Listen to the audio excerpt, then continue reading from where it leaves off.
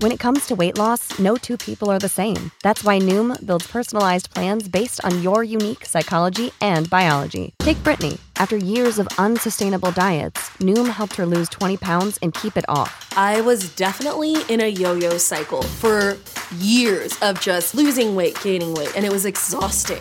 And Stephanie. She's a former D1 athlete who knew she couldn't out-train her diet, and she lost 38 pounds. My relationship to food before Noom was never consistent. And Evan, he can't stand salads, but he still lost 50 pounds with Noom. I never really was a salad guy. That's just not who I am. Even through the pickiness, Noom taught me that building better habits builds a healthier lifestyle. I'm not doing this to get to a number. I'm doing this to feel better. Get your personalized plan today at Noom.com. Real Noom users compensated to provide their story. In 4 weeks, the typical Noom user can expect to lose 1 to 2 pounds per week. Individual results may vary. Do you like sports? 'Cause we like sports. Let's talk about sports. It's Sport Shack. Sport Shack. It's Sport Shack. Here it comes, episode 256 of the Sports Yak podcast. You mean the Harmon Killebrew episode? Harmon Killebrew. Now, Harmon Killebrew had a lot more than 256 home runs. In fact, he's one of the best home run hitters of all time. But his batting average of 256 lifetime is one of the lowest batting averages of any position player in the Baseball Hall of Fame. So why is Harmon Killebrew in the Baseball Hall of Fame? Because he could hit home runs, and he could hit lots of them. For instance, in 1969, he hit 47 home runs and won the American League MVP. Harmon Killebrew also would hit prodigious blasts. He was the first player to hit a ball over the left field roof at Tiger Stadium, which I don't know if you remember the old Tiger Stadium, Corey, but that's Polk. Yeah. There's also, if you go to the Mall of America, there's a little train that runs around, and there's a red seat that sits outside that train, just kind of attached to a wall. That was the seat 520 feet away from home plate at the old Metropolitan Stadium where Harmon Killebrew hit a home run. But as I mentioned, career batting average 256, and we salute that today on Sport Shack. Did he play for multiple teams? Primarily played for the Minnesota Twins. He did play for the Kansas City Royals at the end of his career when he was released by the Twins. Actually came back, hit a home run in Minnesota, and received a standing ovation. Mm-hmm. Harmon Killebrew. Yes. Great Hammer name. and Harmon. Great name.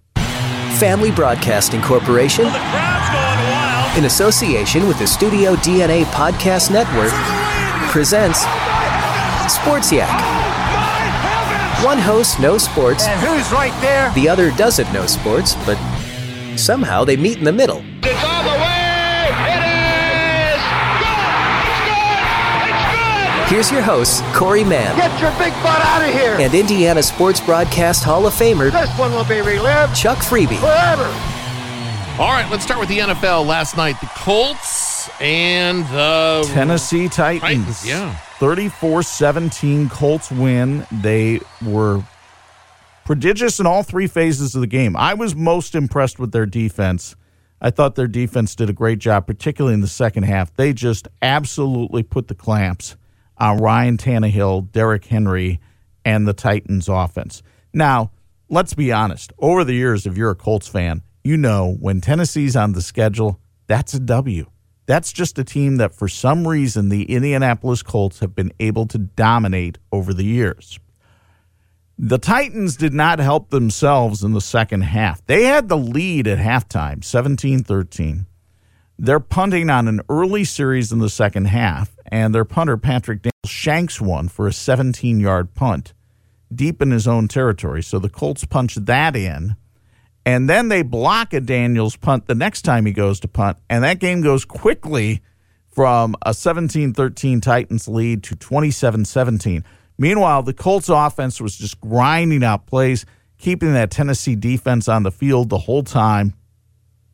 And it was just a complete team performance by Indianapolis. Now, I'm not going to get as giddy as Greg Doyle in the Indianapolis Star today, and I have a lot of respect for Greg Doyle. I think he's a terrific columnist. But he's talking that the Colts are one of the most complete teams in the NFL. No, you beat a team that you beat a lot in Tennessee, And you're probably the best team in the AFC South. That doesn't mean that you're one of the best teams in the NFL. If the Colts line up against the Steelers, how does one feel about that? That's the first team I thought of was, let's see. If the Colts line up against the Kansas City Chiefs, how does one feel about that? So I'm not even sure that the Colts are the best team in the AFC, worse yet, one of the best teams in football. Let's just hold back the reins a little bit. They're 6-3. They lead the AFC South. There's a lot of good things on this team. Let's not throw them into the Super Bowl just yet. Okay. Which, by the way, has announced their halftime artist. We might as well ask you about that. How do you feel about The Weeknd? He's got some hit songs. You're filling a 12-minute window, maybe? And he should be able to do that. Just fine. Yeah. And is he actually going to be at the Super Bowl, or will it be a pre-recorded, stick it right in? And that's a real good question. Yeah. So we could throw him into overrated, underrated at the end if you want. Yeah. But I don't think there's any need to do that. No. His career is still active, so it's kind of hard to evaluate. It is. Nevertheless, let's talk college football. Tomorrow, Notre Dame goes on the road to Boston College. I'm looking forward to this game because I want to see which team shows up. The team that we saw play against Clemson or another version of that team. Well, I don't think you're going to quite see the team you saw against Clemson. I mean, that you're talking about a lot of high energy, a lot of high intensity, and a lot of emotion spent on that game. The question would be, how much of a lesser version do you see, and how much of a lesser version could they get away with against a Boston College team that will be fired up for this game? Boston College had a young man, football player by the name of Wells Crowther. His story is well documented. We've had Tom Rinaldi on the show. He helped write the Red Bandana story about Wells Crowther. And they salute him with what they call the Red Bandana jerseys. And they bring them out for what they consider big games. And obviously, number 2, Notre Dame coming to town is a big game. It's always a big game for Boston College when Notre Dame comes to town. Mm-hmm. This is their big rivalry. They are the 2 Catholic schools who play Division I college football. Add the fuel of the fact that Boston College's quarterback is Notre Dame's former backup quarterback, Phil Jurkovec, and he's having a very good year. He would be the MVP of that team right now. They're 5-3. He's got some good receivers around him, guys like Zay Flowers, and they have a tight end that's very good. So he's got some people to throw the ball to. I think if you broke it down and you went the BC passing game against the Notre Dame pass defense, probably even. Boston College has not been able to run the ball. And let's face it, Clemson had a terrific running attack, and they couldn't run the ball against Notre Dame's defense. So at some point, if you're Clark Lee, the defensive coordinator for the Irish, you're going to tell your guys, pin your ears back, and let's go after Jurkovec, the quarterback, and let's get a pass rush on this guy and see what can happen. Now, can BC do what they did to Clemson for a half? Remember, BC had an 18-point lead on Clemson in the first half in Death Valley with this team. So they're capable of doing some offensive explosions. They also got outscored in the second half 24-0 in that game. That defense can get worn down. I would look for Notre Dame to give the ball to Kyron Williams and Chris Tyree a fair amount. Maybe you still try to throw the deep ball somewhat to McKinley or Avery Davis or Michael Mayer. I mean, this is a game Notre Dame should win. I'm going to say right around the 2 touchdowns, somewhere between 14 and 20 points. I think that's what should happen. Now, to go back to your question, will that happen? We don't know for sure. I do want to speak to the older element of our audience. Okay.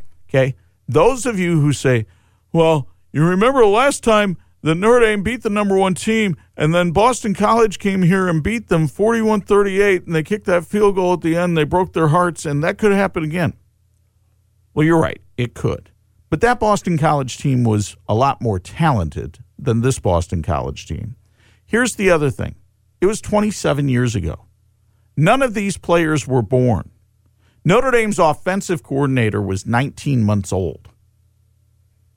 It doesn't have any impact on them. None. They don't care about that. This is a brand new season, and let's see how it all pans out. Put your little idiosyncrasies and superstitions and history repeating itself aside. Now, could it happen? Well, yes, anything can happen. I don't think it will. In your travels, have you ever been to Chestnut Hill? I have. I have called baseball games there on multiple occasions and have wandered over and seen the football stadium. It's not a special place. Quite frankly, at Boston College, their hockey arena is a much more special place than the football stadium, mainly because their hockey teams have won national championships and their football teams have not. You know, Boston College still reveres the name of Flutie for the Hail Mary pass and the Heisman Trophy that he won. But again, we're talking something that happened 34 years ago. Oh, and by the way, Doug Flutie was beaten by a Jerry Faust team in the Liberty Bowl. So how good was that Boston College squad? You know? Meanwhile, a huge Big Ten showdown you can hear locally on Pulse FM, both stations. It's kind of interesting how we do it. We do Indiana on 103.1. Mm-hmm. We do Purdue on the bookends, 92.1 and 96.9. And people sometimes ask why we do that. And the problem is because sometimes the two teams play at the same time. Yeah, there was a time change this week that you alerted me to. So if they were playing at the same time, the only way you'd be able to hear them is 103.1 for IU and 92.1, 96.9 for Purdue. And you say, well, why don't you adjust that? Well, why don't you run your own radio station, okay? Is that the same one that's bugging you about the 27-year-ago Boston College game? These imaginary people that I talk to. So Indiana and Michigan State. Hoosiers, of course, playing well. They're 3-0. Michigan State is a really tough team to figure out. Lose to Rutgers. Beat Michigan. Michigan, of course, looks like a dumpster fire right now. Michigan State turns around, loses the next week. So what Michigan State team is Indiana going to see? And does Indiana have a letdown? They had the big win at home last week over Michigan. Now, you know, they invested a lot of emotion in that. First time they've beaten Michigan since 1987. Do they have a letdown? You can't afford to have a letdown on the road in the Big Ten. So let's see how Indiana handles the success that they're enjoying right now. They're ranked in the top 10 for the first time since 1969. Let's see how they do. Now, I do think Indiana has the best player on the field tomorrow, and Michael Penix Jr., their quarterback. They've shown a terrific offense, and as we talked about last Monday on the YAC, the defense is vastly improved under Tom Allen. So let's see what sorts itself out here Saturday afternoon in East Lansing. But I would say that Indiana is the favorite, and deservedly so. My first time at the Rock was 4 years ago, yesterday, with my daughter. We got to do the sideline fun against Penn State. Our mutual friend Jeremy Gray down there in the athletic department. Yeah. But that was a much different IU Penn State game than the one we saw earlier this year. Yes, it was, Chuck Freebie. So now let's advance to 5 o'clock in your afternoon. And maybe the Irish are blowing out Boston College. You're looking for a competitive football game. How about the Battle of the Unbeatens in West Lafayette? Northwestern at Purdue. Boilermakers, of course, had the week off last week. They were supposed to play Wisconsin. That game was canceled due to COVID. So they come in well-rested and take on a Northwestern team that is using Indiana's old quarterback, Peyton Ramsey, to advance their offense. So you see a lot of these transfer quarterbacks playing right away this year, and Peyton Ramsey has been a difference maker for the Wildcats so far. Now, Northwestern has breezed to 3 victories, but they really haven't played anybody all that good yet. This will be the best competition they've faced on the road in Ross-Ade Stadium against a Purdue team that has shown that they can move the football, that they've got some great offense, including the running back Xander Horvath out of out of Marion. The question will be for me, can Purdue's defense put up enough of a fight, especially with George Karlaftis banged up? Can they do that against this Northwestern offense? Again, 5 o'clock on 92.1 and 96.9. You know, we've got something special for you Sports Yak fans. Let's go live to campus right now. West Lafayette, TJ Freebie will give us an update on the game. TJ? TJ, are you there? Caller? Must be doing his homework or watching The Mandalorian. Do you know how much you've just disappointed his mother with that little stint? I just want to send a shockwave through the Freebie Do you tribe. know how much you just... Diane Freebie's ears perking up, and then... Maybe we'll deliver on that at another time. Also tomorrow night in college football, Michigan entertaining Wisconsin. So here's Wisconsin. Hasn't played in 3 weeks because of the COVID. Wow. Michigan wishes they hadn't played in 3 weeks. And can Jim Harbaugh get a win over Wisconsin and get the dogs to stop barking at him there in Ann Arbor? And this is a big game for Wisconsin, too, because they're going to have to probably win out in order to continue to get attention for the Big Ten, not just the Big Ten conference final, but the Big Ten playoff spot that many people think will be up for grabs between them and Ohio State. I notice an Elkhart T-shirt underneath the pullover today as you prepare for tonight's festivities. It is Elkhart and Merrillville in big boy football in Class 6A. My goodness, there is some talent on the field tonight. So Merrillville comes in 9-1.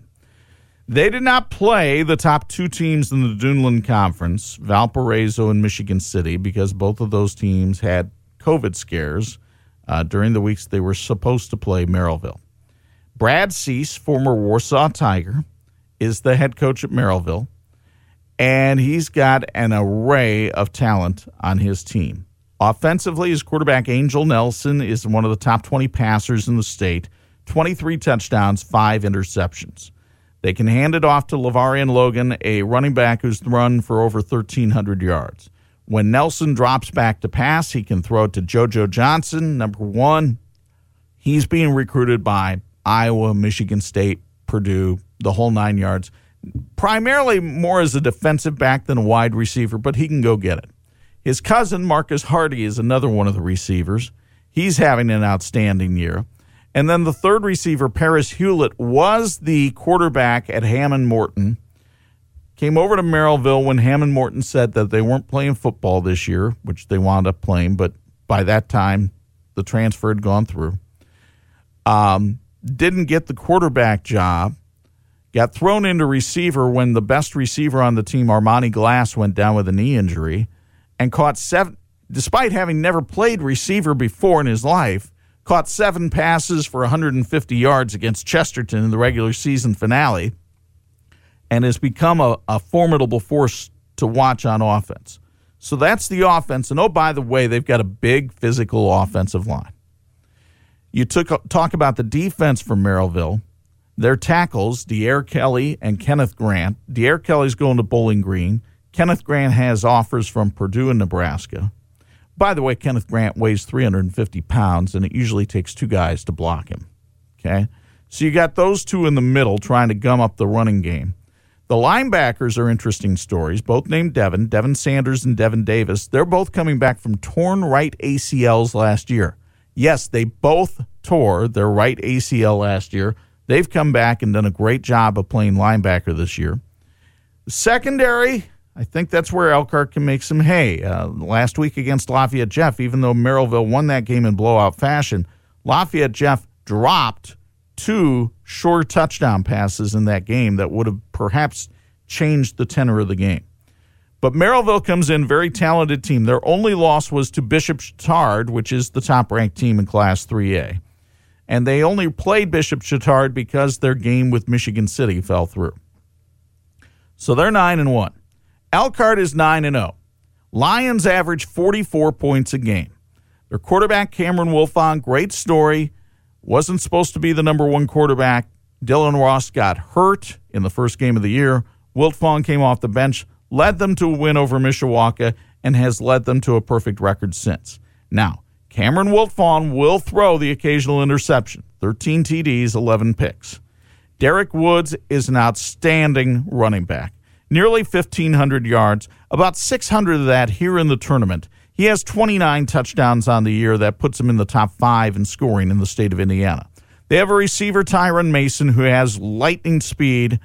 He's headed to Western Michigan. They have another receiver, Donovan Johnson. Brad Cease told me on the phone this week the combo of Mason and Johnson is the best receiving duo they've gone up against this year. The offensive line, bit of a question mark. They've been really good this year, but they're going to be outsized by a fair piece by this Merrillville defensive line. So then can they create enough seams for Woods to go through? Can they give Wilt Vaughn enough time to throw the ball? Defensively, Elkhart's been a bit of an anomaly. They've had some really good games defensively.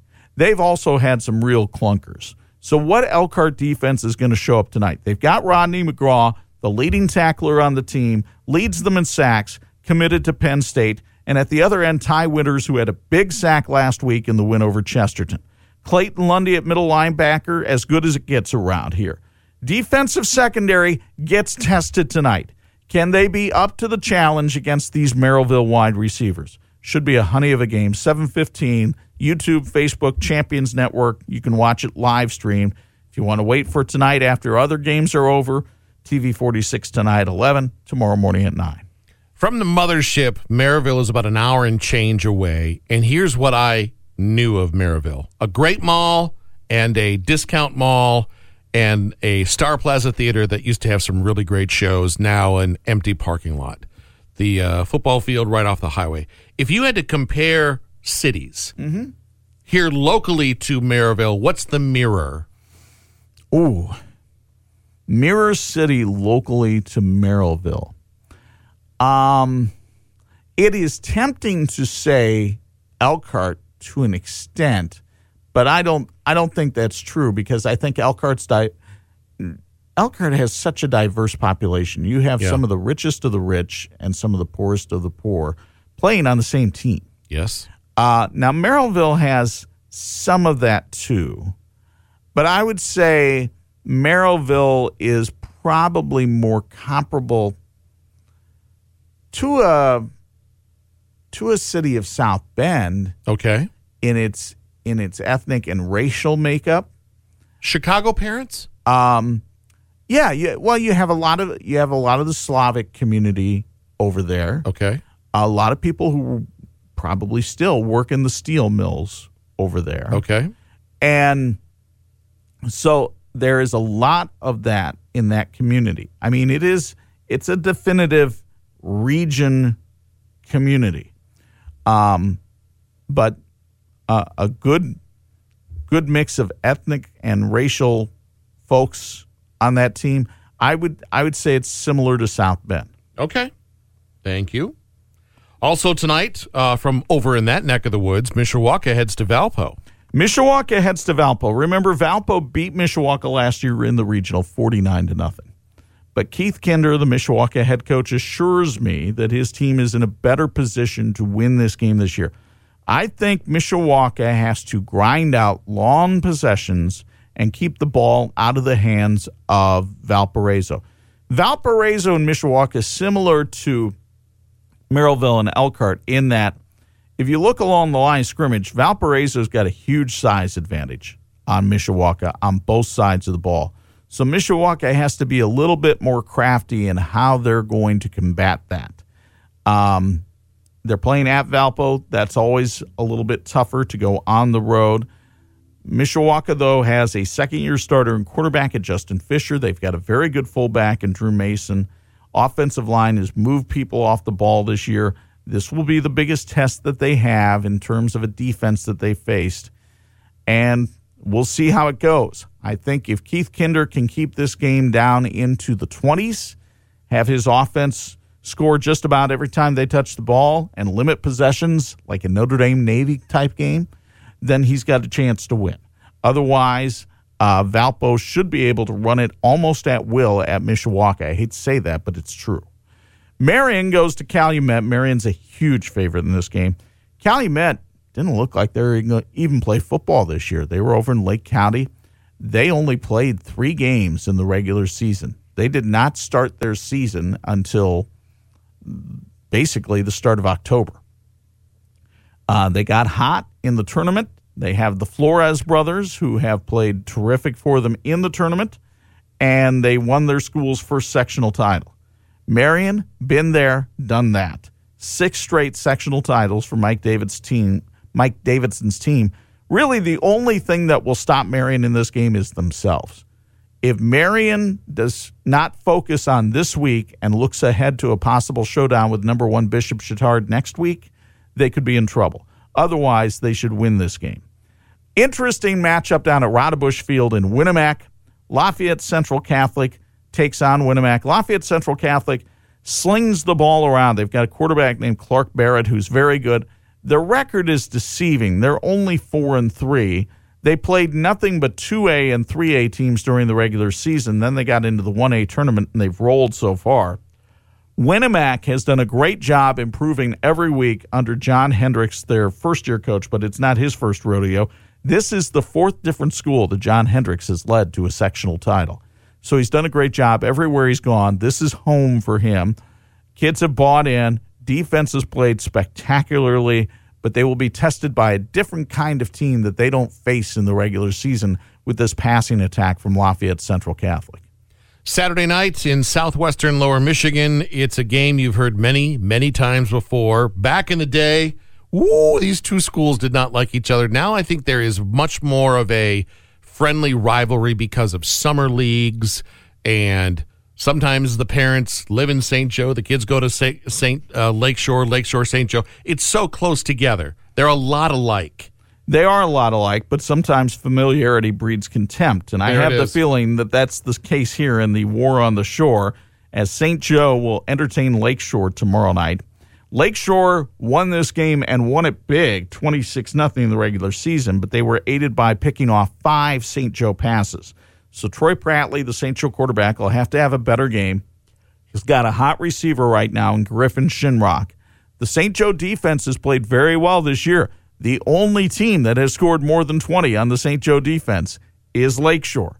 So everybody in the Bears' den will be fired up for this one.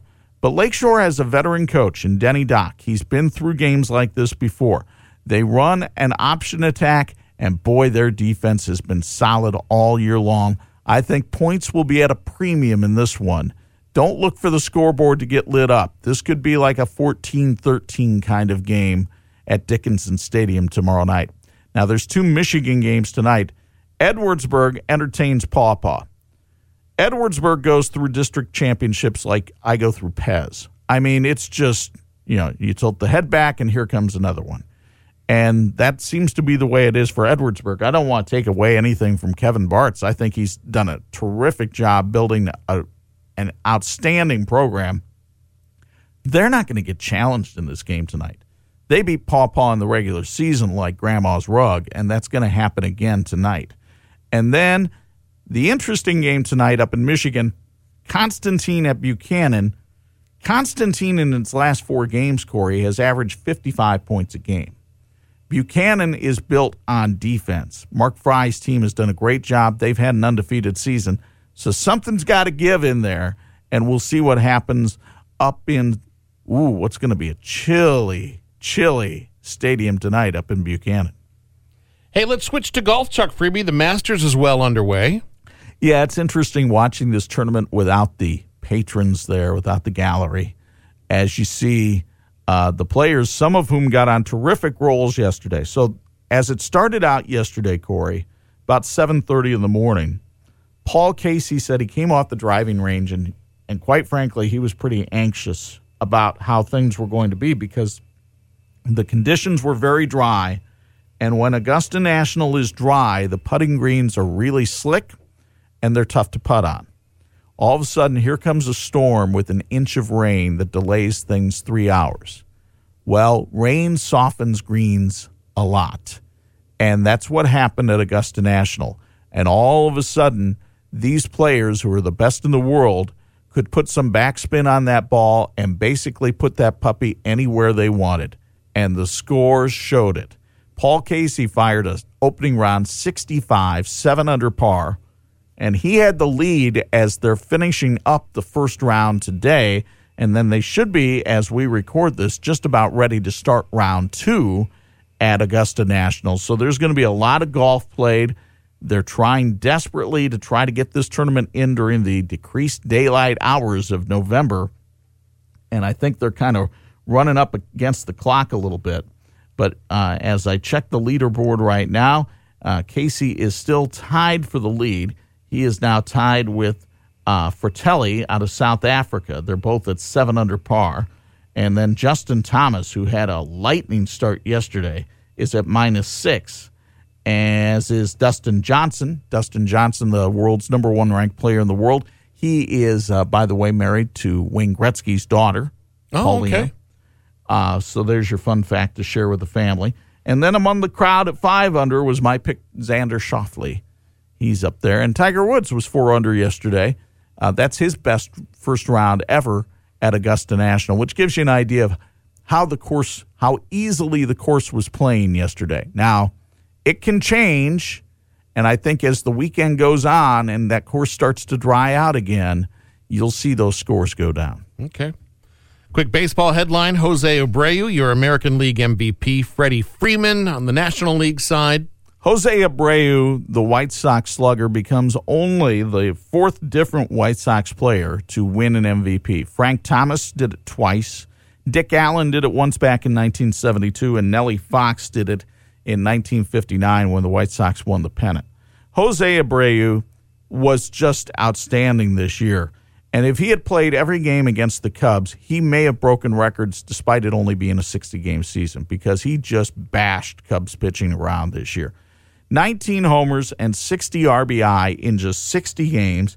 He led the American League with 76 hits, had a 22-game hitting streak at one point. So here's a guy, and I don't know if you know his story, Corey, but he defected from Cuba, came over to the United States, Rookie of the Year in 2014, 3-time All-Star. He's really good with the glove as well, and you talk to anybody around the White Sox, and they just talk about what a good guy he is and what an inspiring guy he is, that he risked everything to come here and play baseball, and now it's paying off for him, and he's the American League MVP. It is easy to root for a guy like Jose Abreu. Yeah, I get that. Nice to have someone on the team that inspires you on a daily basis.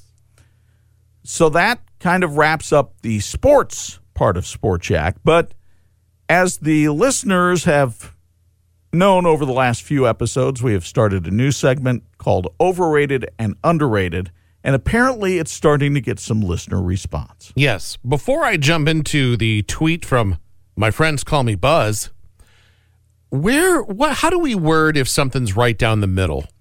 I would say right down. I would say you go with right on or right down the middle. Or rated. No, right down the middle feels good. Yeah. Doesn't it? He turned in 2 names the other day, and I've thought about them. I've studied them, and I think they're worth your while to bring up. Good. In this segment. Let's tee up the ladies first. You ready? Sure. Underrated or overrated, Dolly Parton. Wow. As big as it got, and I don't mean that in a pun way, in the 80s. I mean, she was country music in the 80s. I think she has been able to parlay her musical success into a lot of things away from music that have also made some money for her. And now kind of having a resurgence in her music career here in 2020. I mean, she's partnered with a couple of Christian artists who we play on our radio station, and seems to be making a surge. I don't think you could say she's overrated. I would say perhaps underrated, just because I think she was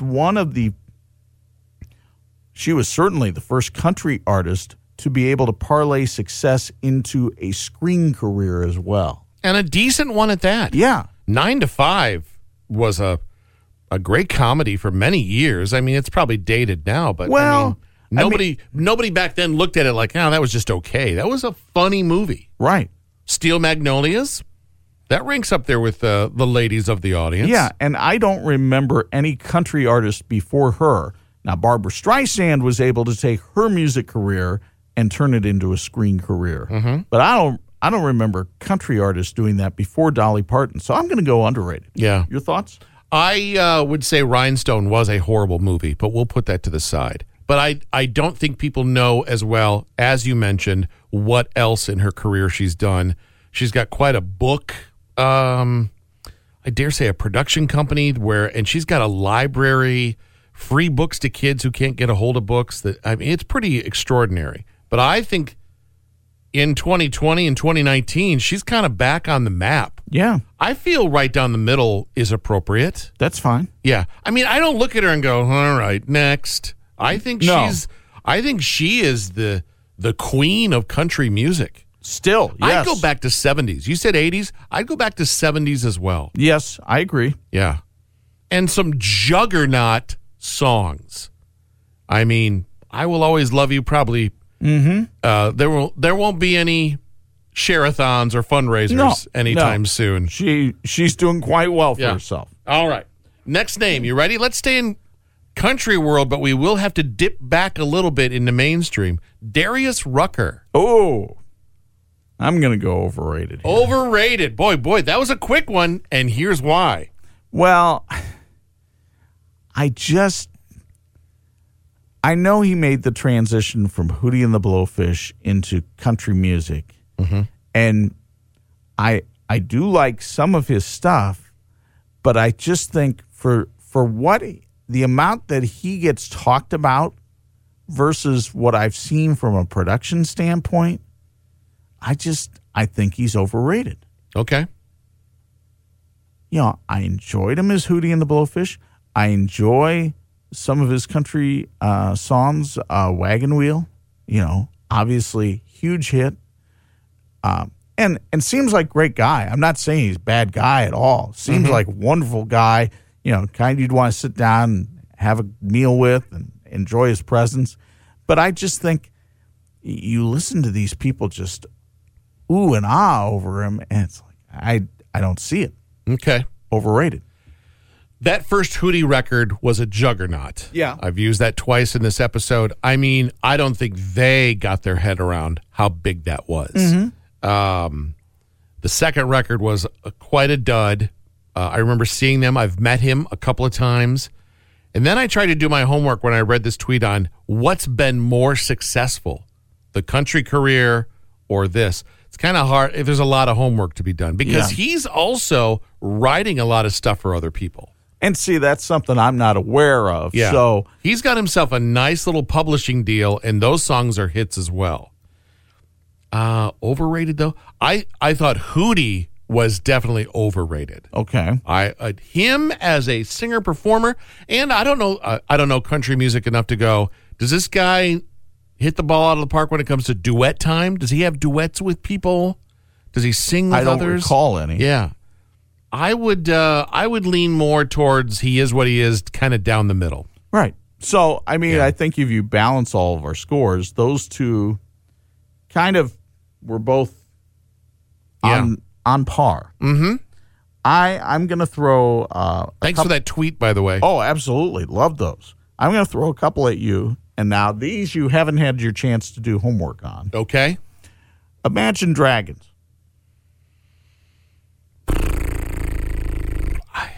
I've heard them. I realize still active, so maybe I realize that I feel like I might have missed out on them. And should I go investigate? But then at the same time, I feel like, I feel like our industry that you and I work in radio-wise borrows a lot from them. Like they were the flavor of the year. I don't have a good enough education on them to give you a true gut tells me overrated. I think they would be a great show to see. Okay. But when I listen to their music, and I think because it gets overplayed and it gets used not only in radio, but in so many different ad campaigns. Yes. They wear me out. Okay. So from that standpoint. Or as I like to call it, the Bob Seger effect. Excuse me? Fighting words right there. There will be hands thrown if you keep that up, mister.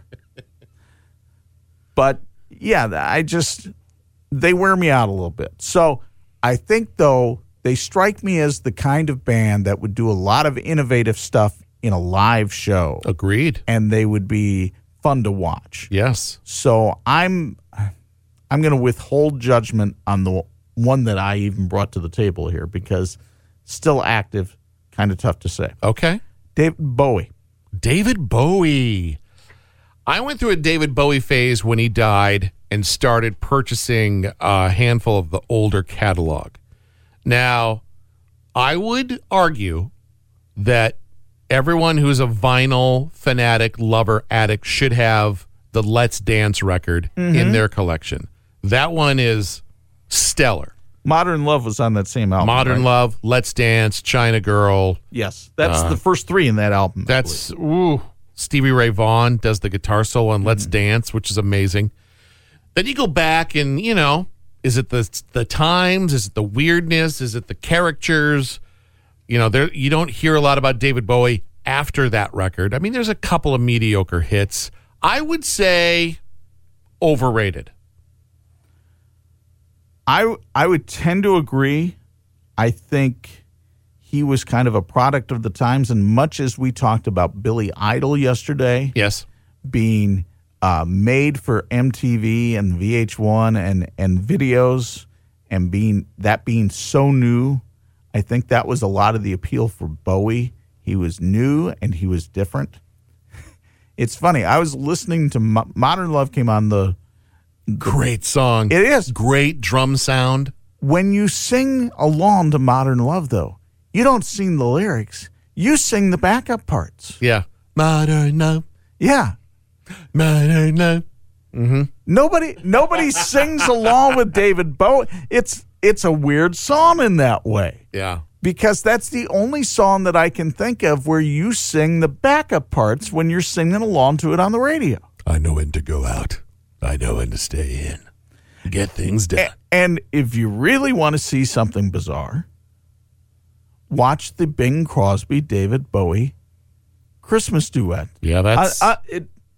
close your eyes, and it's terrific. Open your eyes, and it's like, whoa.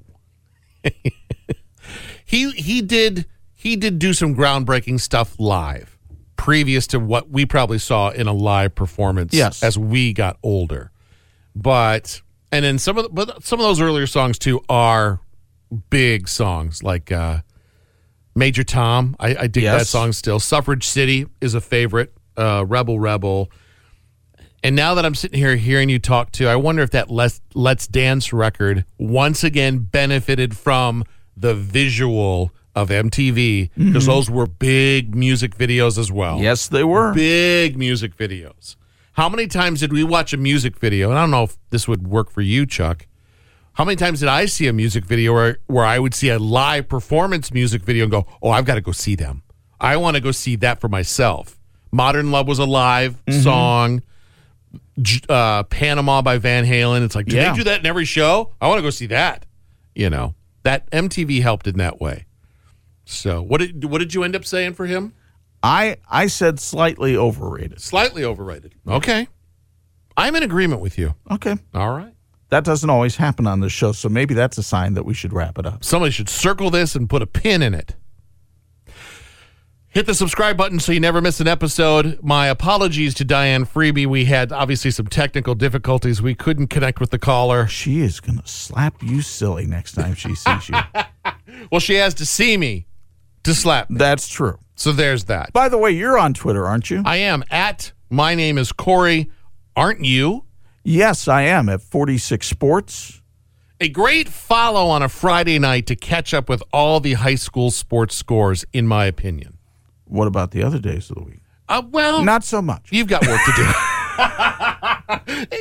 It's maybe an upcoming episode of Overrated, Underrated. I don't know. We'll see. Wow. We'll see. You're going to put my Twitter page On overrated, underrated. Maybe on episode 300. Why don't we put your other podcast there too, mister? I've got a new episode waiting for you. Episode 98 of What Else, by the way, is out there for the people to skip right past. Hit the subscribe button so you never miss an episode. Until next time, Yak fans. Ooga Looga, Harmon Killebrew. We've had some fun, yeah, the show is done. Now we gotta run. It's Sport Shack, Sport Shack. Sport Shack is not filmed in front of a live studio audience. We done? Save big on brunch for mom, all in the Kroger app. Get 16-ounce packs of flavorful Angus 90% lean ground sirloin for $4.99 each with a digital coupon. Then buy 2, get 2 free on 12 packs of delicious Coca-Cola, Pepsi, or 7-Up, all with your card. Shop these deals at your local Kroger today, or tap the screen now to download the Kroger app to save big today. Kroger, fresh for everyone. Prices and product availability subject to change. Restrictions apply. See site for details.